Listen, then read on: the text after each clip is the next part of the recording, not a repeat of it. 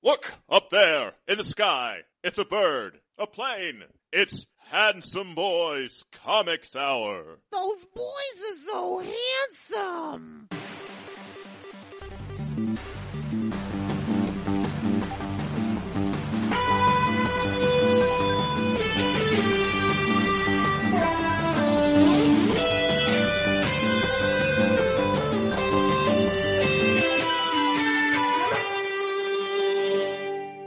One macho man.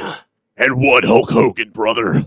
One weekly discussion of comics and nerd culture. I am your host, Robbie, Dorman, literature geek and writer.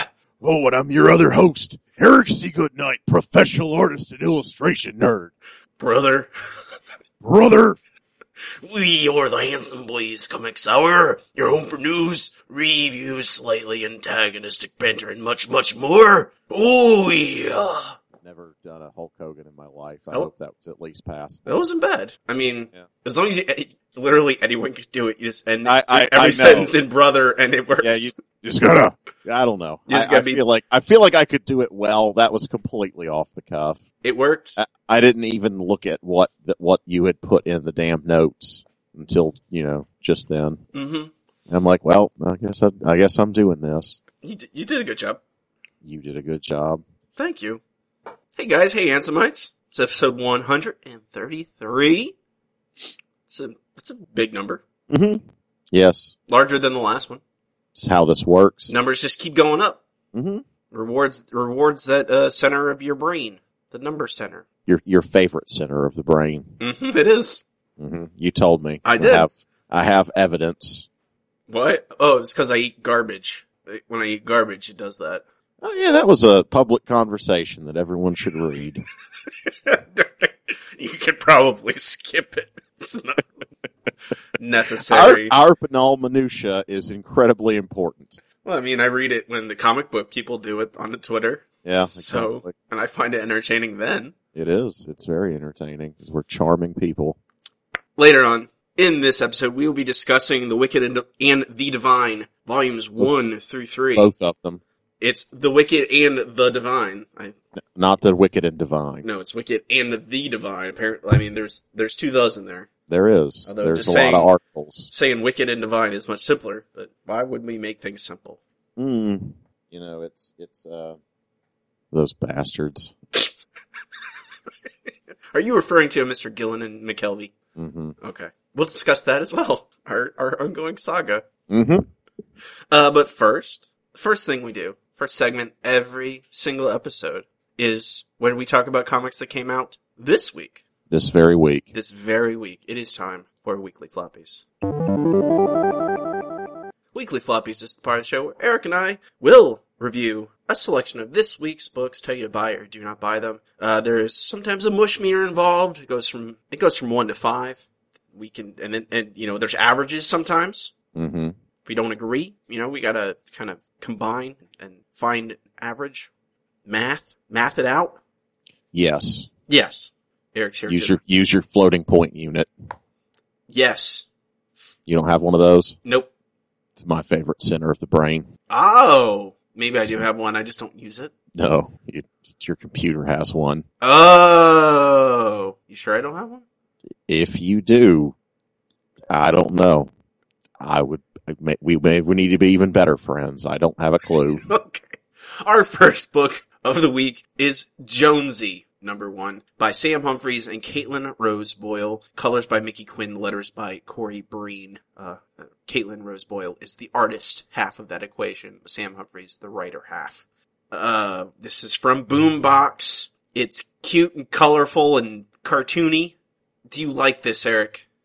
Why don't you just assume how I feel about it, and then I'll tell you how I feel about it? Oh God! I think I'm more interested in what you think about me thinking about this than how I actually. I have no idea how you feel about this. I don't know. Are you really on the fence about it?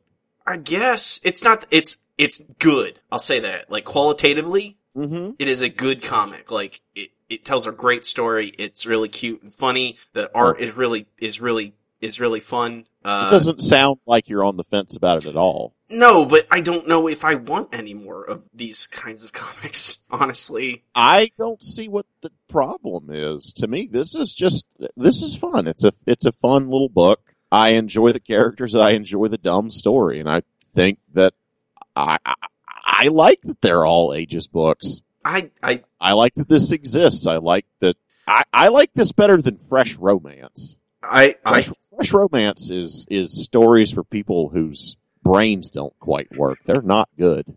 This is fun. It's a cohesive story, even if it's about nothing. I still enjoy. It's not that I mean, why do you think like that, personally, I don't. Right. Why do you think this is oversaturated? Because that sounds like what you're saying. You said, why do we need more of this? Well, I don't think I need more of this, is what I really mean. I'm certain that this, like, there's a place for this in the market. You know, I'm not certainly saying that there's not, because God knows there's too many Deadpool books and they keep making those. So, yep. I have a feeling like they keep making these books because they keep selling. I don't know, like, I just don't care if I read the next issue, I think. I disagree. I enjoy this. This is the kind of thing that, despite any small issues I might have with it, I really enjoy this. Okay. You know, I think it's fine. Every time I see a book that I would offer, or when someone asks me like, oh, what should a kid read? Or, you know, what would I get for my nephew or niece? Mm-hmm. You know, I like finding these little books. This book is fun. It's cute. It's well drawn. I enjoy these genres of, like, you know, middle and high school kids. It's the same feeling that I got from reading Raina Telgemeier books. Mm-hmm. You know, it's fun. I could do for more of this. You know, I think that the story at the end of it makes me think of Hellcat. I could do for more of this and less Hellcat. It's the same artist as Hellcat. Yes, I know. I'm well aware. Okay. It sticks out like a sore thumb. I look at this and I'm like, this isn't Hellcat, but it sure does make me give me traumatized flashbacks of that book. Hellcat was okay. It was okay, but I have soured on Miss Leth because of that book. But that is besides the point. Jonesy's cute as hell, and I hope this book runs for a while. Well, it's 4 issues, miniseries. That's not long enough. Oh no. 1 of 4. Oh no. Oh no. We might have some problems with the Yarn Man. Possibly. Poor old Yarny might be having some trouble. I'm gonna go against my gut and just say bye, because you're right. Like, my head is just saying, like, yes, everything about this is good. And I want to drill down and, like, what? I wish you could articulate it better. I think it's maybe just the mood I read it in. It might be it. And that's a lot of the times. That certainly does change things. Like, you hated Charles Soule's She-Hulk because you read it after, the X-Force book that was so bad. Oh god, that X-Force book. Yeah, you were quite unhappy. That book made me. I didn't like that one. No. This is a book where there are variant covers being done by Brian Lee O'Malley. Mm-hmm. I think when one of the indie darling people, like, if you're gonna see Brian Lee O'Malley or Brandon Graham doing an alternate cover, I think it's safe to say it's better than average. It's something that you should look into. If it's an indie book, it's worth looking at. I'm all on board for Jonesy.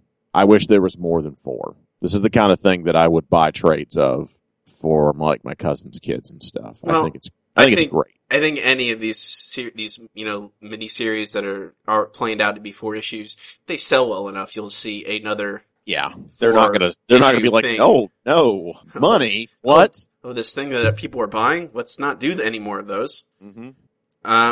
Make money. Yeah, comic book people that's their rallying cry. Mm-hmm. Yeah. I hate making money. Kind of is. No, I mean, I'm a precious little artist.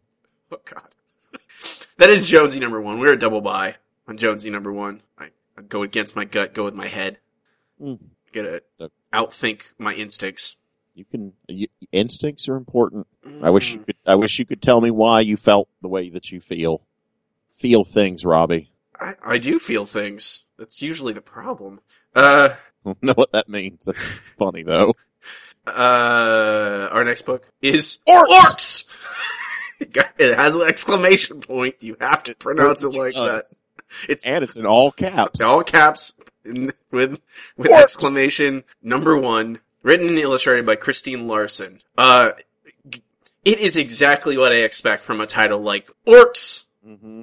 It reminds me of like Warhammer Fantasy Orcs, kind of, where a little bit of that, a little bit of the Stoko, just not as dirty. Yeah. It's not as gross. This is kind of like the, I was gonna say that's like the Disney movie. It's not like the Disney movie. This is like the Cartoon Network 15-minute cartoon short set in the Orcs, the Orc-Stain world. Right, exactly. It is the PG version of the Gronch world, whatever you want to call it. Yes, he got Gronch. Yeah, I like it. It's fun. I think the character. My only complaint is I think that the individual orcs need to have. They need to delineate it a little bit. It's hard, you don't get a lot of difference in their character. They look, they're like, hey, like it's that they look different. Hey, it's like a ninja orc and the orc with one eye and the girl orc. But other than that, I can't really think of anything particular about them that sets them apart. But there are 3 girl orcs in this book. See, I didn't even. Yeah, I know. They're orcs, whatever. I think they use she once in a while, so I was just like, oh, that's yeah. Did you have a good time with this book, Eric? I did. I think I'm kind of I think I understand. Thinking about this book, I think I understand how you felt about Jonesy. That sort of, on paper, I think this book works. But, by on paper, I don't mean literally in print. I mean in concept. Yes, in concept, I think this book works for me. But there is something that gets stuck in my craw that's hard to articulate, and I don't know what it is. I think the art's fun. The story's stupid as shit. The characters are retarded. It's probably worth your money. I think, it's got that classic big fat half tones, like the zip tone sort of manga look that I really appreciate. This is a creator to watch. It's a fun book. There's something about it that doesn't quite work for me, but it's hard to articulate, and ergo I don't necessarily think it's just something weird and quirky about me. There's probably no reason you shouldn't take this one home with you if any of these things seem appealing. If a Cartoon Network style short cartoon about bumbling orcs going on adventures, if that sounds appealing to you, I mean, hell, go for it. It reminds me a little bit of Bone as well. I get that, bumbling idiot monsters in the woods. Mm-hmm. There's some in there. It doesn't look as nice as Bone, but very few things do. No, that's the truth. You have a shaman tripping balls through this whole book. Oh, I'm a buy. Yeah, you should take this home with you. It's got attack squirrels. I don't know why everyone thinks the word squirrel is so funny now. It's in the zeitgeist. I guess it is. It's kind of annoying that it is, but yeah, I think maybe that's part of it. But yes. So double buy on Orcs! Orcs! Number 1. Hey, remember that time when we read Bone in a week, Eric? I read it in 2 days. 700 pages of Bone. I was exhausted. It took me all Saturday and Sunday just reading like 6 to 8 hours a day. It was a lot. It's a lot. Bone. It's a lot of reading. Yeah. Our next comic from Vertigo is The Dark and Bloody, number 1. Written by Sean Aldridge, art Scott Godlewski. Yeah, that's it. He did everything. Letters by Clem Robbins. Okay, color there is Patricia Mulvihill did the color. Alright, their credits are a little, same artist as Copperhead. That explains the weird angular faces. Horror comic, set in the South. Mm-hmm. With a, war vet kind of white trashy dude who makes moonshine. Yep, he's a bootlegger. I think that it kind of, I don't know. It barely dips its toe into the horror aspect of it. Yeah. And I think that's kind of to the detriment of it. Like, I think there's interesting character moments. Like, I find this compelling. I feel like someone who didn't grow up in the South would not really find this as compelling. Just simply because, I don't know. I basically look for stories about people in the South because they speak to me. I feel like without that big piece of this, there's kind of not enough in this book. Yeah. It's not at all bad. I would give it a couple of issues and see where it goes. It's certainly well written, but I do think it could stand to probably have a few more pages of story and a better hook. It's not really a hook if we know it's a horror comic that a couple of people die and disappear, and then some weird person shows up with blood, and then there's a possum eating bugs. It's not really much of a hook. Yeah, I like, there's nothing in this that is bad. Like, it like, the writing is solid. I agree with you. I wish there was more of what is going on than just, hey, there's a mysterious thing and then there's a strange girl. Mm-hmm. Like, I need something else. Like, I don't know. It's a tough proposition because they introduce this one dude and his family, and then you get a lot of backstory on him. I mean, you basically know this guy's whole life from this issue, and I think that in that he probably the writing they got a little ambitious with backstory. They could have hinted at a lot of things or left some things to unpack later. Right. And gotten more into the hook, more into the why do I want to read this story. And I think it would have been better. As it stands, it's not terrible. No, it's certainly, I think, come back to and check in on it and see how it's doing. I still like, his art is still really good. I really enjoy it. I wish it was, utilized, more horror comic, you see more horror stuff in it. I think that's our complaint, There's not enough. I don't know. It's a good looking opossum. It is a fine opossum. Yeah. Possum. Or possum. Excuse me. Or possum. You know what I mean?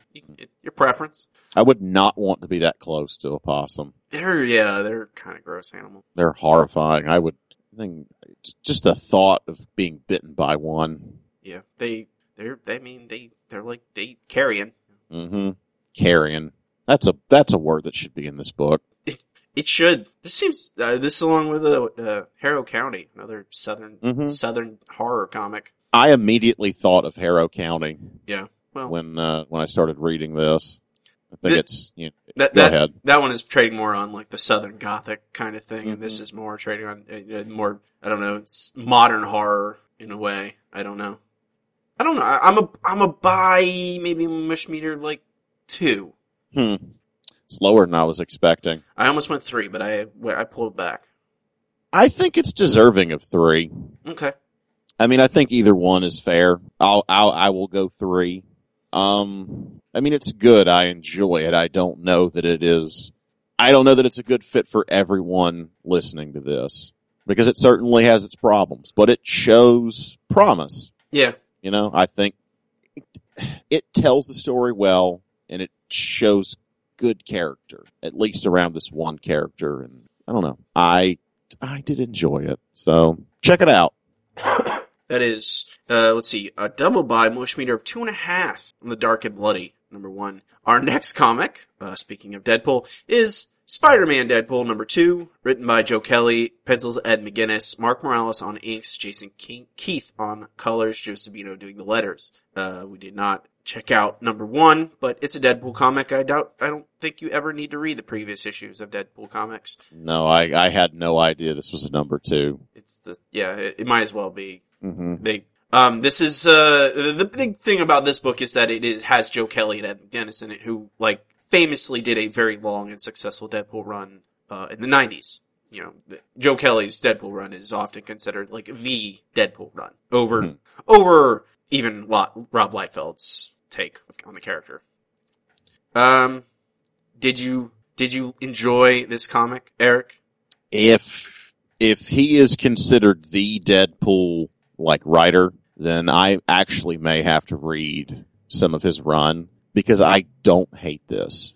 Yes, Deadpool's like an actual character? Yeah, I know. He's not like he doesn't speak in internet memes. No, this is very readable, it's very palatable. I don't hate this, and I fully expect to hate it. I mean, it looks good. The story is very clear. I understand the motivations people have. Motivations? Yeah, it's not incredibly stupid. It's actually fun to read. Deadpool actually is occasionally funny. It's not just ha-ha tacos. I'm really happy to see Miles Morales and Spider-Man being little Batman and Robin. Spider Bros? Yeah, I like it. I like it a lot. I don't know, man. I fully expected to hate this.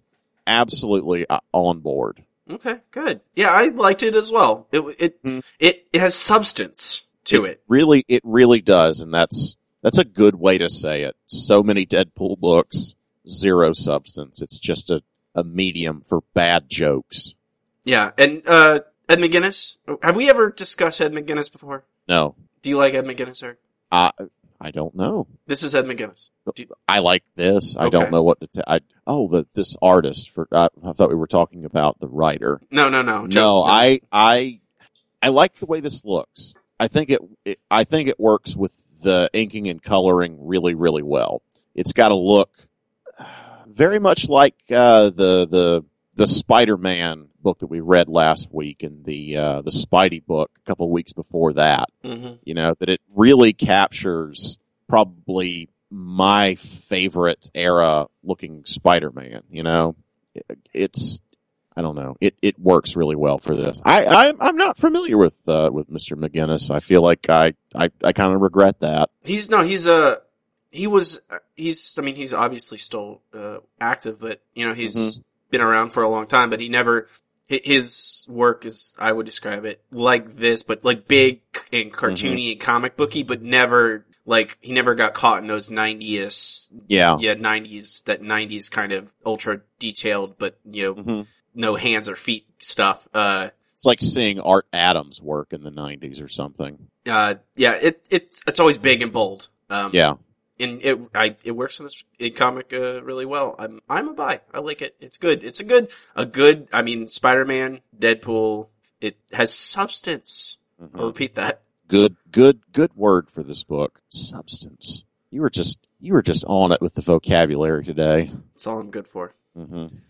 Good for words. Wordsing.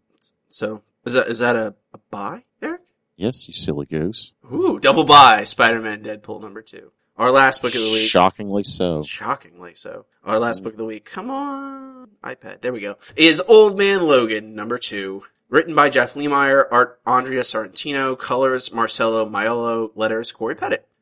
We didn't like the first issue. No. And I thought, okay, give it a second issue. It's Jeff Lemire. Yeah. You have to give it another shot. Give it one more issue. See if maybe it's setting up something to play against, you know, as it goes forward. No, I don't think so. At least not in this issue.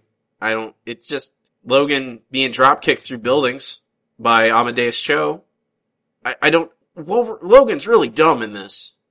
He's old. Is that the... What are your problems with this? Because I actually enjoyed this.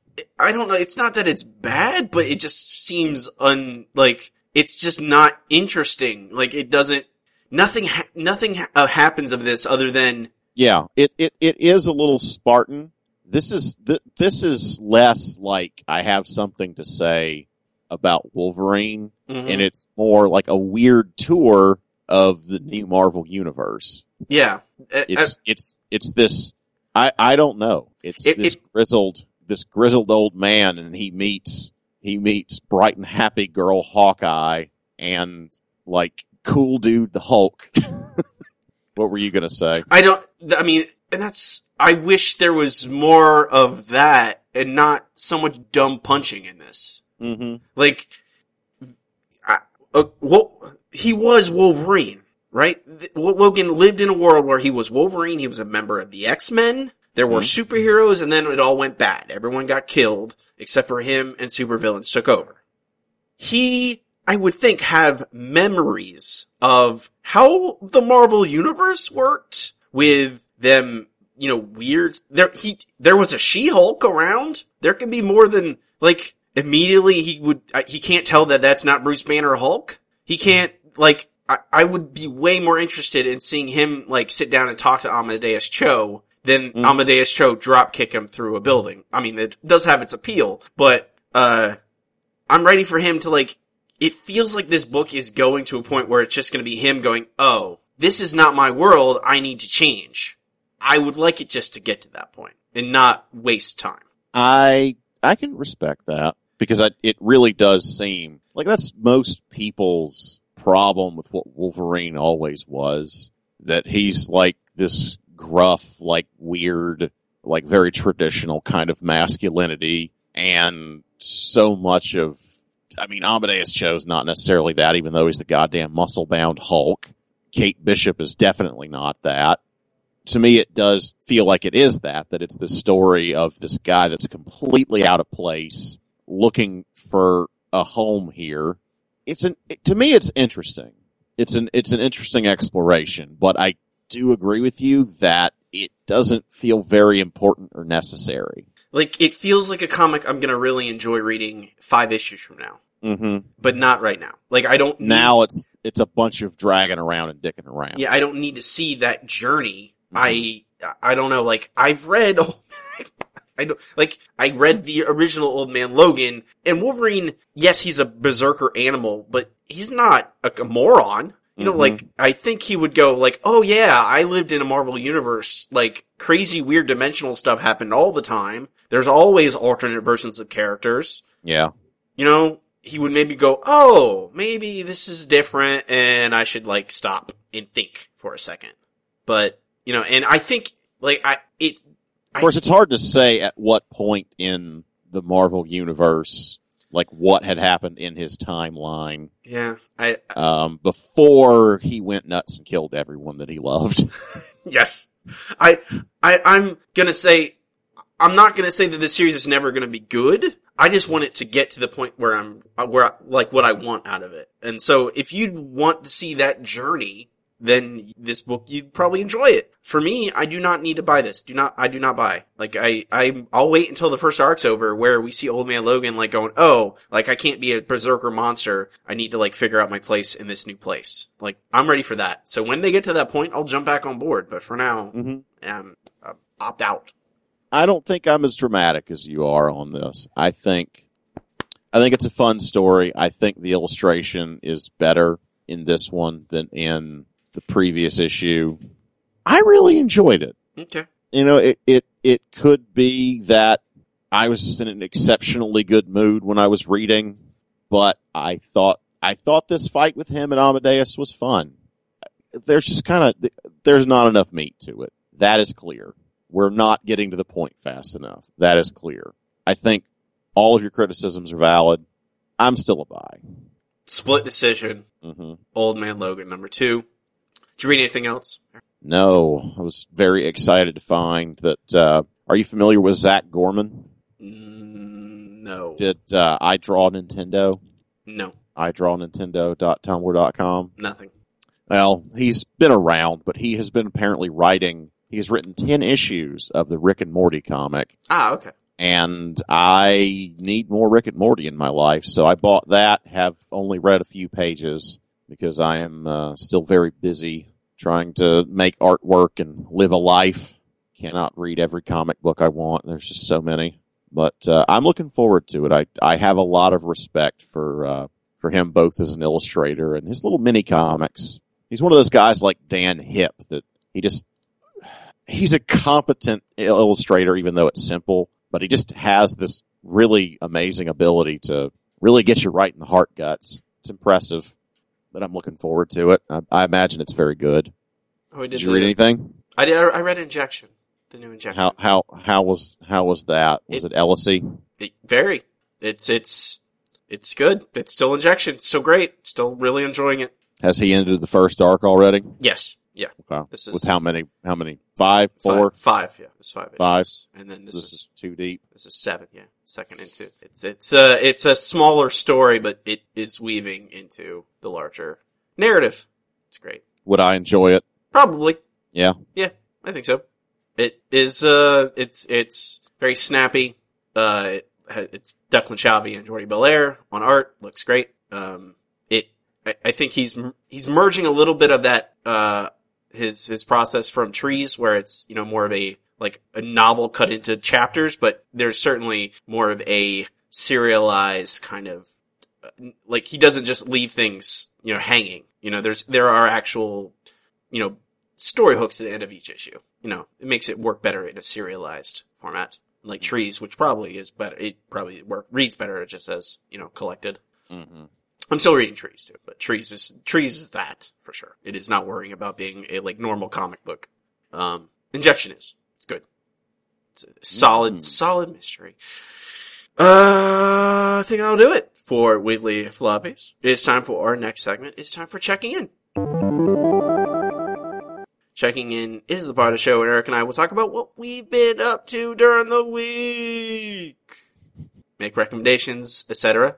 about nerdy things. Eric, what have you been up to? What have you done? What have you read? What have you looked at? What have you played? What have you listened to? I just slept for 6 days. Ooh, how was that? It just wasn't enough. Oh. No, there's a show that I recommend people watch. I enjoyed it. It is a Netflix original. There's only a couple of episodes. It was created by Mr. Bill Burr, if you're familiar with him, the comedian. I am familiar with Bill Burr. Yeah. Hit and miss for me. Yeah, he's pretty good. For craft, he's excellent. I just, Mm-hmm. His stand-up is a little too much people are too sensitive. Yeah. Well, this is sort of about his family and growing up in the 70s. Okay. And it definitely casts his father and mother. I mean, these are all fictional people, but they're all very directly based on, his real parents. But it's a lot of a grown person's look at, this is what my parents went through, and, I have a lot of sympathy for that. And it's funny. The characters are funny, and it doesn't pull a lot of punches. The kids act like complete dicks. They spend all their money, all their savings on a new color TV set, and the son, while his father's asleep, demags the CRT and ruins it. I don't know. It's very King of the Hill, I suppose. Okay. Hyperrealism? I don't know that I'd call it hyperrealism. It's not, but it's they're very real and they're very relatable. Right. It's funny coming out of situations that I believe. What is the name of the show? F is for family. I thought I said that already. If you said it, I did not hear it, or I believe I did sneak it in there, but it really doesn't matter. It is called F is for Family. Okay. Netflix original show. Right. I like it quite a lot. It's pretty brutal. It's pretty ugly. I don't know. If you liked anything else, like the BoJack Horseman that Netflix has put out, this one's right up there with it. I don't know that I enjoy it quite as much as I enjoyed BoJack Horseman, but then I have a lot more BoJack Horseman to go off of. Right. But this is good. I don't regret watching it. I think it's only about 6 issues or episodes, forgive me. But yeah, absolutely. Apparently Paul F. Tompkins bought a suit that matches the suit his character wears in BoJack Horseman. I didn't even remember Mr. Peanut Butter wearing a suit. It was in BoJack Horseman. Purple coat with sparkles on it. Oh yeah, as the show host. And he apparently got someone to make a real life version of that for him to wear. That sounds exactly like something Paul F. Tompkins would do. He does indeed. He is a delightful idiot. I'm a fan. I think Netflix needs to give him a show. He is. His own show, for him to manage, not BoJack Horseman. No, but he has a a show that he does called No You Shut Up, which is on some network that is small. Fusion. What the hell's a fusion? It's a show. It's a TV channel. Apparently, but it's him and a bunch of puppets. It's kind of like Daily Show, but with him and puppets. When you get puppets involved, I get uncomfortable. A lot of like him debating about politics with a hot dog. That's really bizarre. I don't think I'm gonna get another service to watch Paul F. Tompkins' show. It just needs to be on Netflix. I think it's on YouTube for free. Is it? Yeah. Well, that if it's free, I'm all over it. If it's free, it's for me. Would you like to hear about another television program, Eric? Television? I watched some. Oh, so you still have Prime? I do still have Prime. Still have Prime. Yep. Prime's a good investment. I don't know if it is. I order enough stuff from Amazon that it's certainly worth it. Plus, you certainly do. I only order like a couple of things a year, and I can stand to wait a couple extra days. I don't need to pay $80 a year for that, and then to not watch streaming on my Chromecast. What do you watch it on? Either if I'm watching on the television, I watch on my Xbox, or if I'm on my PC, just watch it through their website. Yeah, they're at war with Google, so of course you can't watch it on Chromecast. No, of course not. That's my beef with them. Oh, I don't. I have like 100 of devices that can play whatever I need. Yeah, I know, but I don't want to switch devices. Media centers are way too complicated. They should be simple. One device should do everything because it definitely can. Get an Apple TV.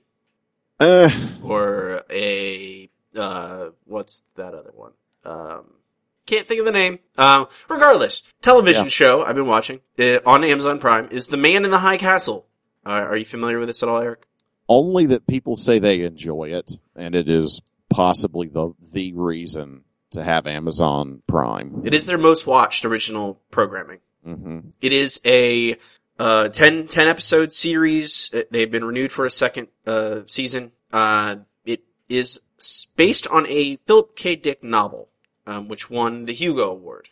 It is an alternate history where the Axis powers won the World War II, leaving Nazis and the Japanese in control of America and us as basically.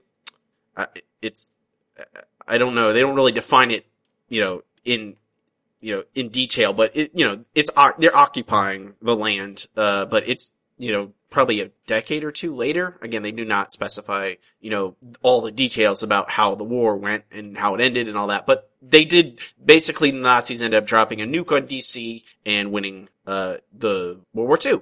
And now we are in occupied America. There's a resistance, movement, but obviously the Nazis are fighting that, and it kind of deals with politics involving the leadership of the Nazi Party. Hitler is still alive, but probably dying soon. So there's a huge amount of power in flux. The Japanese basically inhabit the entire west coast of America, and there's a huge, called a neutral zone, that runs along the Rocky Mountains. And we're following members of the resistance, members of the Nazis, members of the Japanese, the power, and all of them trying to bandy for power. The resistance is trying to disrupt all that, and in the process of that, we are learning about this guy called the Man in the High Castle, who distributes films. Well, that's also a mystery in and of itself, but films that show basically what happened in our world, basically showing that, us winning, Allied powers winning the war. And the resistance, for, mysterious reasons, wants control of these movies, while the Nazis and Japanese want to seize control of these movies. And there's certain allusions to that these movies may be more than what they seem.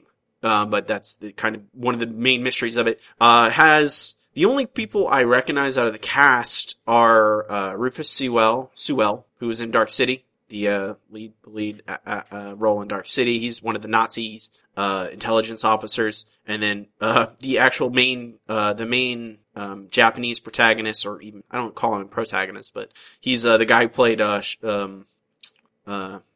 what's his name from Mortal Kombat, the Shung. Why can't I think of his name, Eric?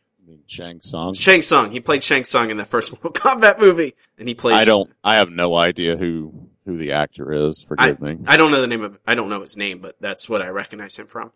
But it's really good, really compelling, really good mystery. I think it says something about the acting in that I found those two characters, like the characters who are the leaders of the quote unquote evil, the bad guys, are the most compelling people in it to me. There's several both a lead male and lead female actors who are kind of members of the resistance and have several different allegiances behind the scenes pulling them in different directions. But I don't know. The writing is really solid. I haven't read the Philip K. Dick book. I'm going to. I want to after seeing the series, but it's really good.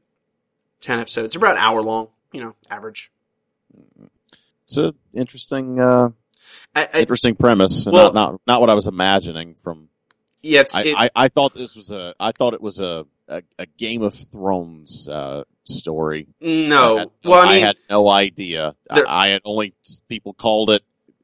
I don't know. There's certainly that kind of power, about it. that power struggle and stuff like that, and and political maneuverings and all that is certainly in it. But the setting is, it's not fantasy whatsoever.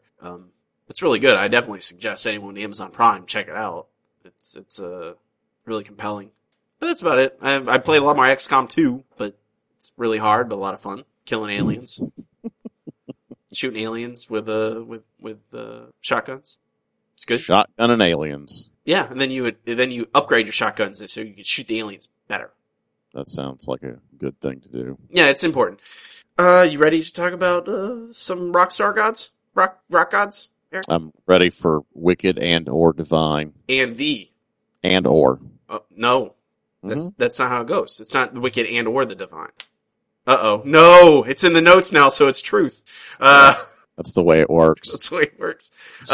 You shouldn't give me right access. Word processor of the gods. That's true. It's time for our final segment. It is time for Nerd Boy Book Club.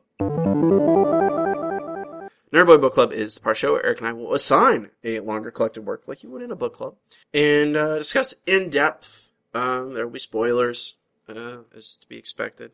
We are reading The Wicked and or the Divine. Written by Kieran Gillen, art Jamie McKelvie, colors Matt Wilson, letters Clayton Cowles, except for that third volume, which has numerous artists who do an issue each. I'll read them off. We'll get to it as we go, but where's the trade? We got, Tula Lute, Kate Brown, Stephanie Hans, Delayla Del Duca, Matt Lowe's doing the colors, and Brandon Graham did an issue. Mm-hmm. The old Brandon Graham, Mr. King City himself. Basic premise, gods come back to Earth for 2 years, every, once a century or so, and then take up the bodies of young people and stuff. They inspire people. It's not. They purposely do not. Yeah, define it. It's pretty ill defined. Yes, they leave it open for interpretation, even though it is like a field of study in this universe. It is a documented event, even though there are plenty of people who doubt that it's real. I don't know where to start with this.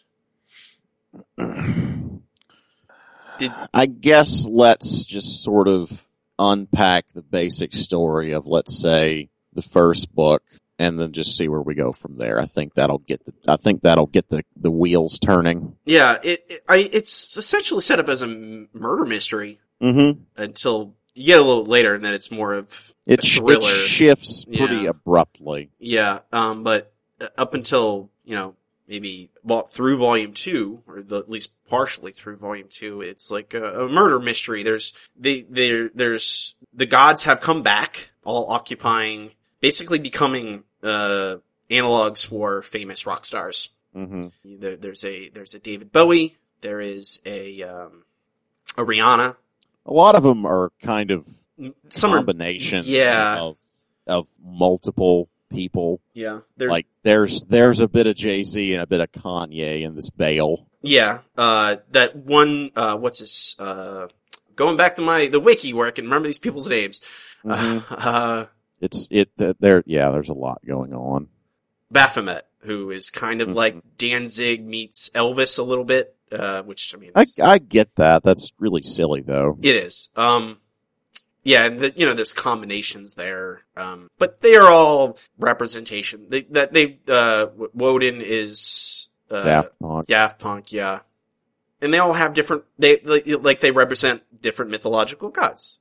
Baal, we've already met, Baphomet, Lucifer. Lucifer is there's Minerva, Morgan, Sekhmet, Woden, Dionysus, I can't even pronounce some of these. At least not correctly. I don't know. I don't know how to say that.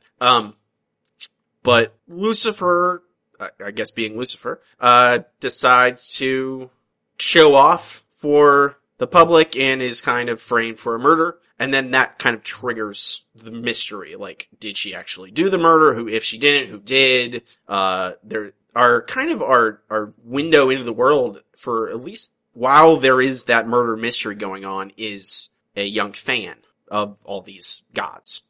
Laura is her name. A fangirl. A fan of the Pantheon. Mm-hmm. Yeah, they do that. Gross. It's gross. It's in the book. They use that word. I know, but you're gross. I'm gross. Mm-hmm. You can't make a Hamlet without breaking some eggs. Oh God. I guess that's true. Another McKelvie pun. Mm-hmm. He strikes again. I always say McKelvie. I mean Kieran Gillen. Arg! I think it's because Jamie McKelvie tweets more, at least when I'm looking at Twitter. No, he does. He tweets more. Kieran Gillen just is like targeted pun, dive attacks. Mm-hmm. And then it spins out from there. We investigate. Kind of each issue is often centered around a specific god. And we learn about their power set, their character, what they do in this world now. And we kind of slowly learn the rules of these gods and how they function, all that stuff. I will, this is my favorite thing that Gillen McKelvie have done of what I've read. I think that's interesting because I definitely don't enjoy it as much as, Young Avengers. Okay. I do enjoy it. Okay. For a lot of different reasons. It is a little insufferable. Don't get me wrong. They still manage to sneak that in. It is very good though. I am very happy with it. I don't know. Yeah. We'll get to it. It manages, for me, what it does is contextual, I'm trying to phrase this correctly. My biggest problem with Phonogram is that it takes Kieran Gillen uses his obsession and knowledge of music and makes it so obtuse and so hipstery that it's hard to enjoy for me, a lot of the time. This makes it so that it is more a populist, take on on the culture of being famous and how, rock stars have supplanted mythological gods in our culture in a lot of ways. And there's still, like you said, there's that certain level of pretension there that is not, you can't avoid it. It's just there all the time. But it's not as near the forefront as Phonogram is. I don't know. I really enjoy what really brings it together for me is the inclusion of the mythological gods. I think that's really interesting. I really like that. This is the Sandman for the Tumblr generation. It kind of is.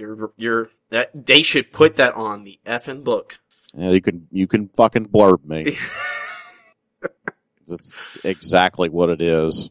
The parts of it that I find insufferable are the ones that I find twee and insufferable from Tumblr culture as well. Yeah, I feel like the mystery is really well done. Mm-hmm. Just by the nature of the fact that there's a limited, it's like a 10 Little Indians situation where there's a limited amount of people it could be. So you're already going okay, who is it? When it is revealed that it is Ananke, is that how I don't know how to say that either. I don't know. There aren't pronunciations on the wiki.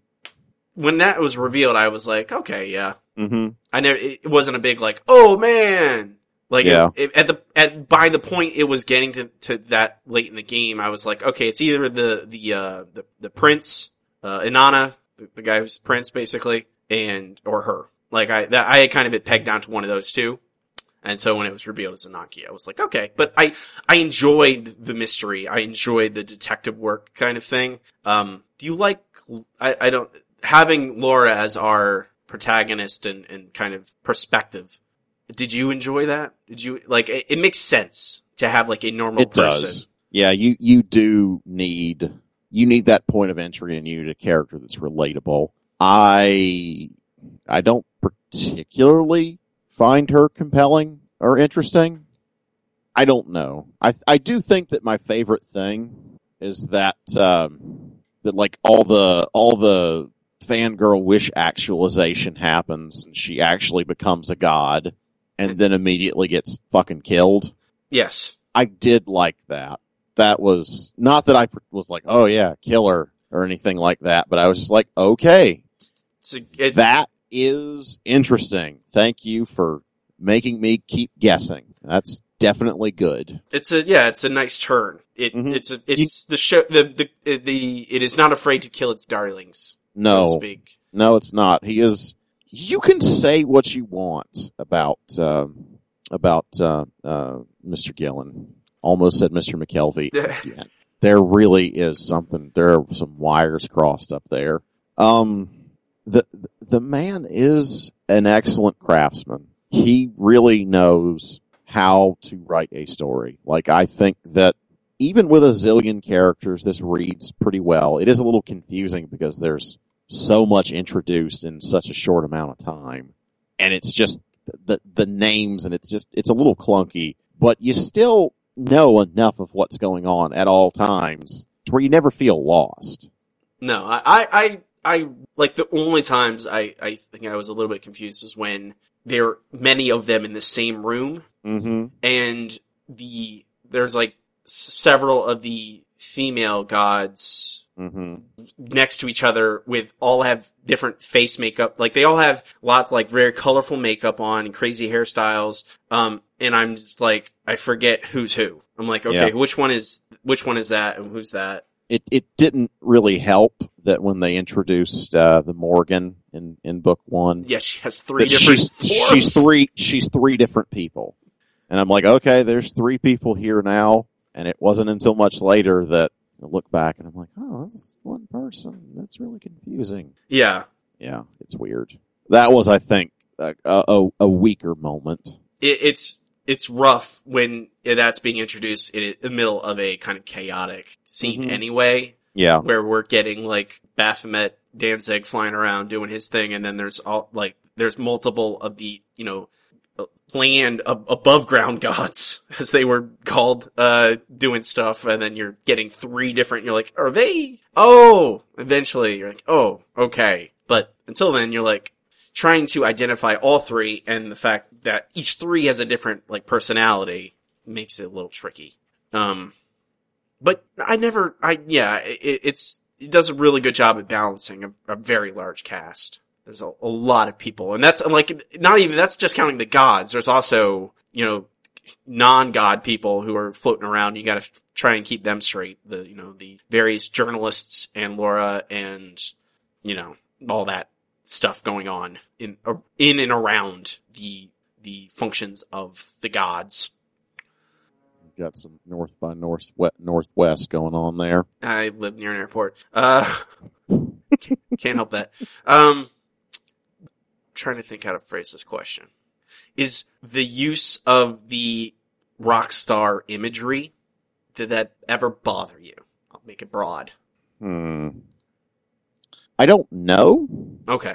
I do think that just sort of as a foundational level for this book, it is, I don't know if pretentious is the word, but it is a little annoying. It's a little troublesome. It was like I sort of, when I watched that season finale of the Venture Brothers, where they made, David Bowie and Iggy Pop and Klaus Nomi they were all like superheroes. Yeah, they super were villains. the leaders of the whatever it was. Yeah. It's kind of the same thing. It's a weird, kind of annoying hero worship that, I don't know. I think that fame just makes people insane. They're just people that are good at making art and being larger than life. I don't know. It makes a lot of sense, but I guess it's hard to articulate. It's kind of the thing that me personally, I have to look past. For other people, you tell them that and it is an immediate selling point. Yes. I was at Heroes Con when it wasn't Erica. It was like her boyfriend. What's her name? Erica Moen? I don't know who you're talking about. Who am I talking about? Henderson. Erica Henderson. Okay. Artist. That's her name? Squirrel Yeah. Girl? Yes. Yes, it was like Erica Henderson's boyfriend was telling Babs Tarr about this book, and when that premise was described to her, her eyes lit up. That was the selling point for her. For me, it's something I have to look past. It's part of my suspension of disbelief, I suppose. It's the thing that I have to look past to get into the meat of this story. You know, the whole comparison of artists and rock stars as gods. Yeah. It's more of a stumbling block for me, which for many parts it is the whole selling. For many people, it is the whole selling point. Yeah. I'm also kind of conflicted on it. It's very fun in some parts. Yes. In other parts, it makes it clunkier than it needs to be. And it adds into that, like, look, it takes me out of the story. You know, it becomes I am admiring this as a work of craft, but I am not in the story. I am not thinking about, I'm not thinking about the story itself. I'm thinking about, I am reading a comic book at this point. And wow, this is, that art looks real nice, and I wonder where this mystery is going. But it's never like, I just want to keep reading because I'm immersed. It breaks me out of that immersion to a certain sense. And in the same way, I appreciate, like, the analogy it's going for, and it is a shorthand in a lot of ways. Like, it delivers some character without you having to, do a lot of, why can't I think of the word? Exposition. Right. You don't need a lot of like, this guy who's Kanye and Jay-Z is, full of himself. Okay. Yes. Yeah, I got it. The guy who is David, the chick who supposedly is Bowie, like, she's, you kind of like that their image tells you your idea of Danzig in your head already is giving you half of that person's character and stuff like that.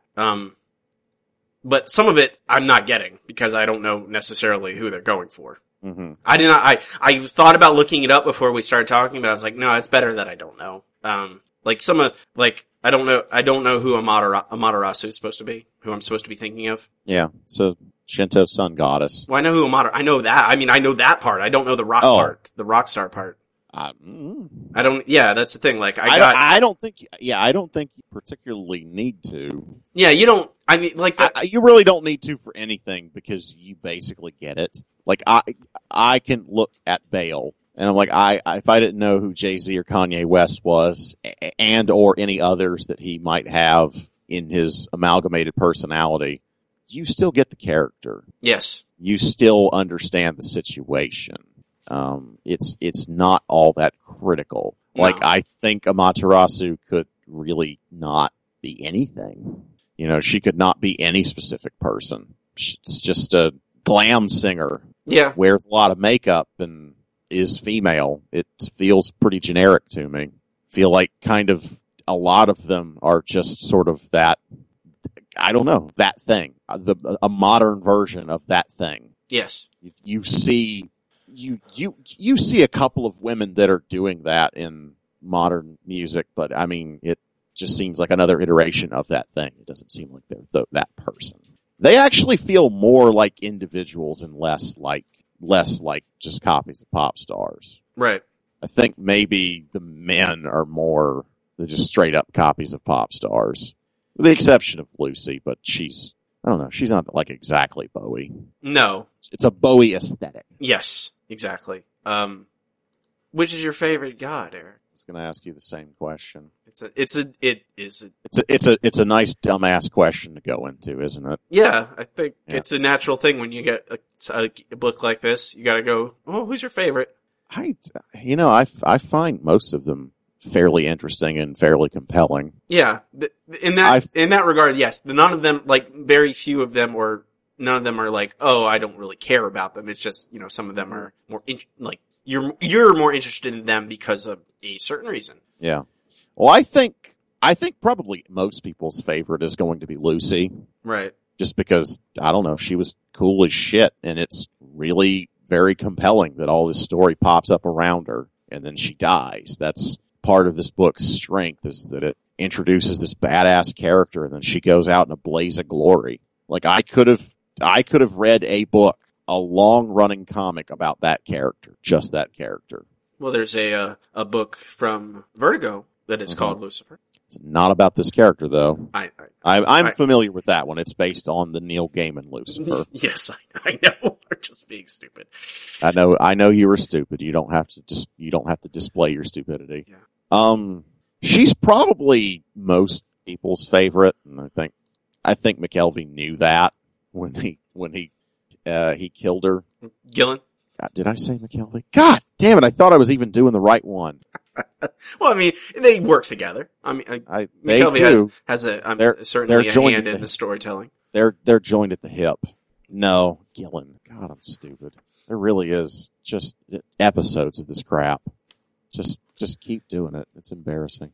Well, she's interest, like, just the name. When you say, oh, that person is the devil, the Christian devil, it is inherently like, oh, I have a lot of feelings about that. Yes. And then you make her look like David Bowie, and she's like, she wants to upend the system.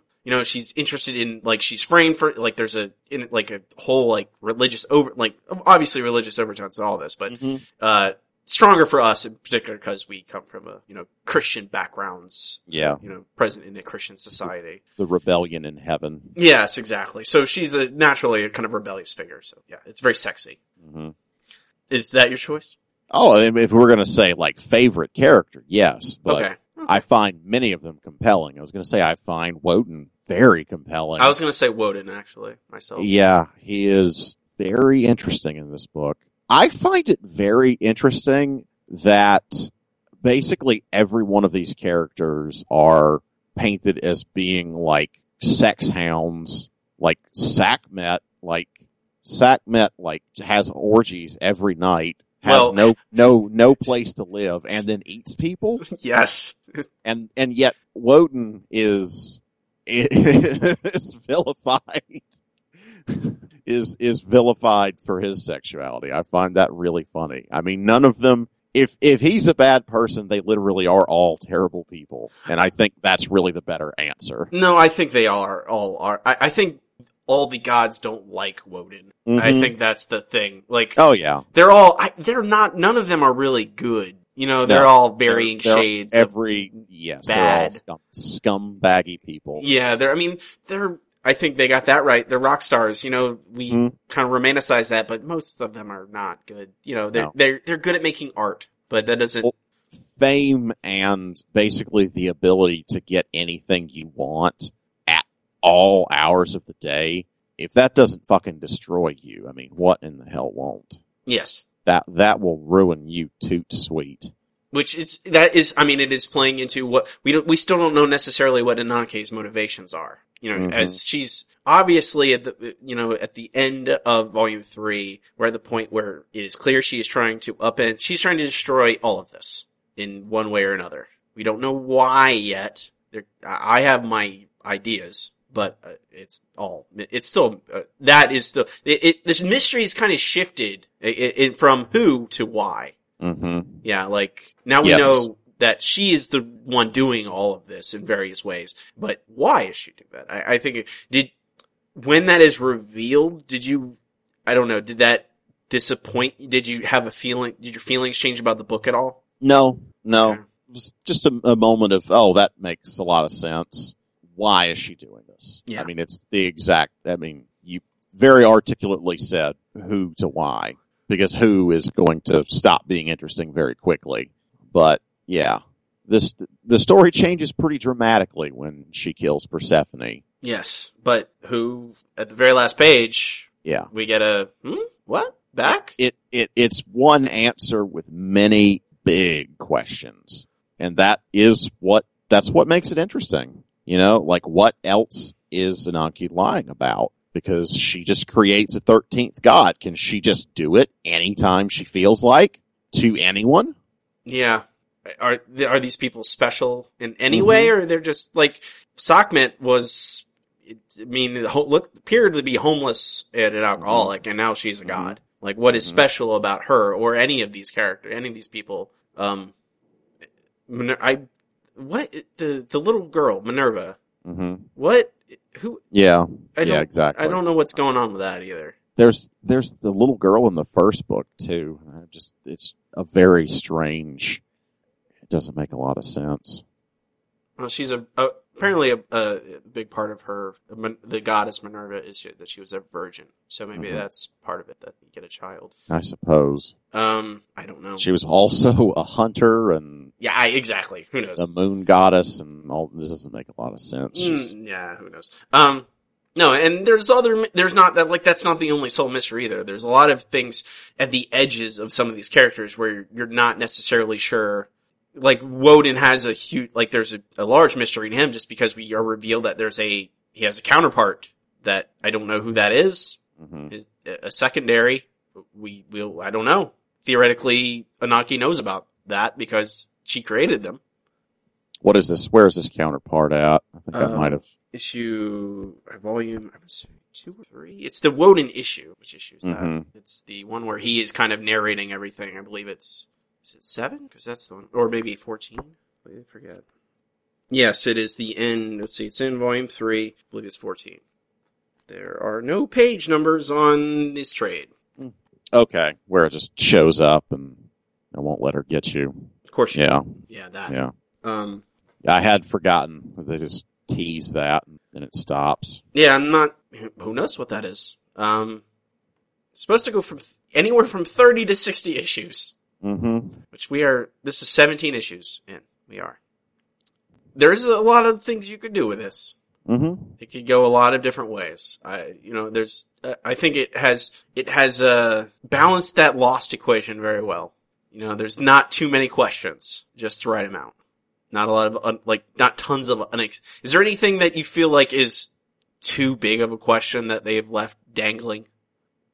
Not in the way that Lost did, because its whole thing was just asking more questions, leaving bigger and bigger plot holes that at a certain point you're like, I know they're never going to address this. I know we're never going to see where these people disappeared to. I know we're never going to know what this monster is. I know that this is never going to make sense.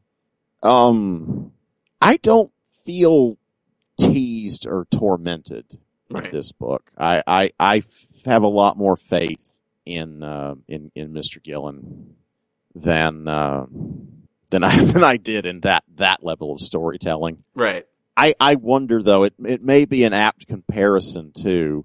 Of course, I feel like if he was catering, he certainly got his moments of pandering to the Tumblr crowd, but I think he would write it however he wanted. You know, he's certainly writing it for that audience, but I think, he would probably turn around and kill Amaterasu just for the sake of doing it. I don't expect her to make it. Yeah, she's a little too precious for this world. She's innocent. Yeah. It seems like any of these people who are, I don't know. I think that's a large part of why Woden seems so interesting is because he is considered the dirtbag among them, yet he seems like he understands how this works better than any of them. Yes.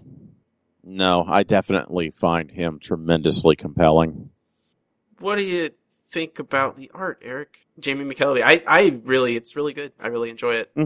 Yeah. It's stock standard, McKelvie goodness. Yeah. That's the thing that I feel like this is more, he's not really doing a lot on this. compared to where I think he was drawing a lot of big set pieces and in Young Avengers. in Young Avengers. Yes. Lots of characters, interesting angles, really fun fight scenes, stuff like that. This is, everything hangs together really well. It's all a nice, cohesive unit, but it's a lot of the colorist doing a lot of work and he's keeping it a little bit more Spartan. It's certainly no slouch. It works and it's a good look for this book. The colors are very good. Matthew Wilson does a great job. Very saturated, very bright. Yes, it's very a lot of pipe. It's a lot of pop. Very in vogue right now. That guy. A lot of neons. Yeah. It's not really neon because it's all 4-color process, but it's a lot of bright ass colors. What do you think about those guest artist issues? It's really jarring, isn't it? Yeah. It does not seem right. No. It doesn't feel like this book anymore. It's very strange to me. It feels like they should be side stories, not in continuity. Hey, this is the next part of this story. It just feels out of place. Mm-hmm. And not that they're weird not side stories. And they're not bad, but no. It's just so striking after reading, two trades worth of McKelvie, and then suddenly you get an issue piece from multiple different artists. And I gotta admit, some of this stuff in this third trade is some of my favorite stuff. I really like this Brandon Graham story. I like this story about the Morgan. I like this. I like that we get anything about Tara. I thought her story was really compelling. Yeah, it's just in juxtaposition with each of them. It all together, it's just, it makes it more confusing than it needs to be. The character models change, subtly with the different artist styles from issue to issue, and then you're just readjusting every time. You're like, okay, who's that? Who's that? Okay, now I know. Okay, now I have a understanding of who these characters are because they look differently because it's not McKelvie drawing them. Mm-hmm. I don't know. I don't know. They did this because McKelvie was busy drawing the last volume of Phonogram. Yeah. Yeah. And obviously he can only do so much. But I don't know. It feels like these artists all of them are very good in different ways, but I don't want them drawing the main. It feels weird. It feels like McKelvie should be doing all of this. I feel like I did not enjoy the third volume as much as I enjoyed the first two. And I place it solely on the fact that there's all these different, like the arts changes every single issue. And it's not that they're very good. Every single one is they're very good artists, and it's just different. And Brandon Graham, he is a great artist. That feels like it should be hey, this is a side story, not a chapter in this main story. And when I got to the third volume, I was like, oh, I don't feel as compelled as I did in the first two. And I don't think it's because of what the story is doing. And I don't know. I think there's a good reason to keep one artist on a story if you're going to do it this way. But yeah, I think to delay it and keep it all on there would have been fine. Or at least, I would have. Or have one guest artist, yeah. Well, I think that it's probably a good moment since it was Laura, right? Yes. Since Persephone was just killed. Yes. That we are kind of running rudderless. So it is a good moment to kind of go off the rails. And then she comes back and McKelvie's drawing it again. Hey, that would be weird. Doesn't show her coming back, does it? That would be terrible. No, it just has the name, hey, book this thing for Persephone. That's all that happens on the very last page. And, well, what does that mean? Who knows? Certainly feels like she'll be coming back. But McKelvie will be back on art in the next one, so. But the next issue does not come out till April. Probably giving McKelvie time to get some stuff under his belt, Mm-hmm. They're operating the same way Saga does, they do, issues, and then they do a trade, and then there's some delay, they take some time off. I think a lot of Image books do that now. Yeah. I don't know. I think that the, not having an off season is pretty artificial. I don't think it's fair that the big two impose that. Certainly to the detriment of DC. At least Marvel shifts teams around a little bit.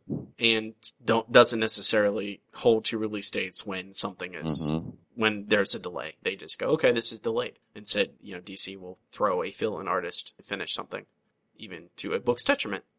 I don't know. Overall, this is it is my favorite Gillen and McKelvie thing that I've read. I have not read I've not read Gillen's, Journey into Mystery, Young Loki stuff. But for this team, this is my favorite. I've certainly enjoyed it. I don't know. I am not a 14-year-old on Tumblr. So I don't get the hype about it, but it is certainly a far above average comic. Yeah. I didn't mean to ask you this. Do you think it's saying anything about that? About Twitter and Tumblr and all those places? About social media? Because, there's that one page with all those Twitter comments, which are all ghastly. Yeah. But some of them are reactions to ghastly comics, or ghastly comments. Yes. It's just... But no, yeah. Did you get a greater sense of... do you think they're saying anything about that in general, or they're just saying, like, yeah, it's ugly out there? It certainly is. Yeah, it is. I don't disagree with that. I don't know. It's pretty obvious. Yeah. Are there people who don't think that it's that bad for people who like famous women in particular? Well, take 5 minutes of research. Go to any tweet by Feminist Frequency. Oh my God. And read the comments. They are worse than what's in this book. Mm-hmm. They are the XXX version of what's in this book. That's fucking real. Yeah. I think it is certainly affirming that. I hope that people understand that. The general public understands what the internet is like, but maybe they don't. I just remember reading Twitter after that issue came out. There was a lot of upset people who had read those tweets, and it affected them. And yes, they're disturbing, but I understood already that you give people anonymity to say whatever they want. They are soon to say awful, gross garbage. Mm-hmm. Yeah, it's the John Gabriel's greater internet fuckwad theory. No, it'll probably not for many years. It'll always be true. We haven't quite cracked the code of conduct for acting like a person and shaming people in this kind of communication. It's a big problem. Anything else you wanted to touch on, Eric? Not in particular. I kind of hope that once the story is over, we get more on these characters that are dead, because it is really kind of painful. Or maybe even more of them along the way. Well, because it's set in one of the earlier occurrences, like in the 1700s, or you can get that, or in the future, or any of those. There's obviously room there. Yeah, there's certainly room there. That would definitely be. It definitely could be interesting, but I am really hung up on the Tara story, and I want more Lucy as well. And I think there's room in this universe to give me that. God damn it! If Persephone is coming back, it is also possible that Lucy could come back. Mm-hmm. The same thing happened to him. Yes, and then they'll all hold hands and dance. Probably in this book, yes, that probably will happen. And they'll have a pizza party, and then they'll all fall in love. We can ship every single one of them. All right, folks. That will do it for The Wicked and or The Divine. Next week, we'll be reading Wayward, volumes 1 and 2, issues 1 through 10, by Jim Zub and Steve Cummings. I think we read a couple issues early on in the series. We'll see where it's gone. Hope you guys read along with us. I think that'll do it for us. Do it for us this week. Please, check us out on Facebook, facebook.com/handsomeboyscomicshour, on Twitter, @HBCHour, at our website, handsomeboyscomicshour.com. Everything there, links to everything. You can email us, handsomeboyscomics@gmail.com. If you like us, if you want to help us out, give us a 5-star review, subscribe to us on iTunes or wherever you listen to us. It really helps us out, helps new people find the show, and obviously word of mouth is great. Recommend us to your friends. You can find me on Twitter @MixMasterCerial. That's MixMasterCereal. Eric, where can they find you online? What a super good question. You can see my portfolio by going to freewillunlimited.com. And you can see most of the things I get up to online by going to ericzgoodnight.com. That includes my Instagram, where I'm known as Easy Goodnight, and my Twitter, where I am Mr. Bad Example, spelled M-R Bad Example. Very good. Very good. With that, folks, we'll call it a day. Have a good one. Rock and roll.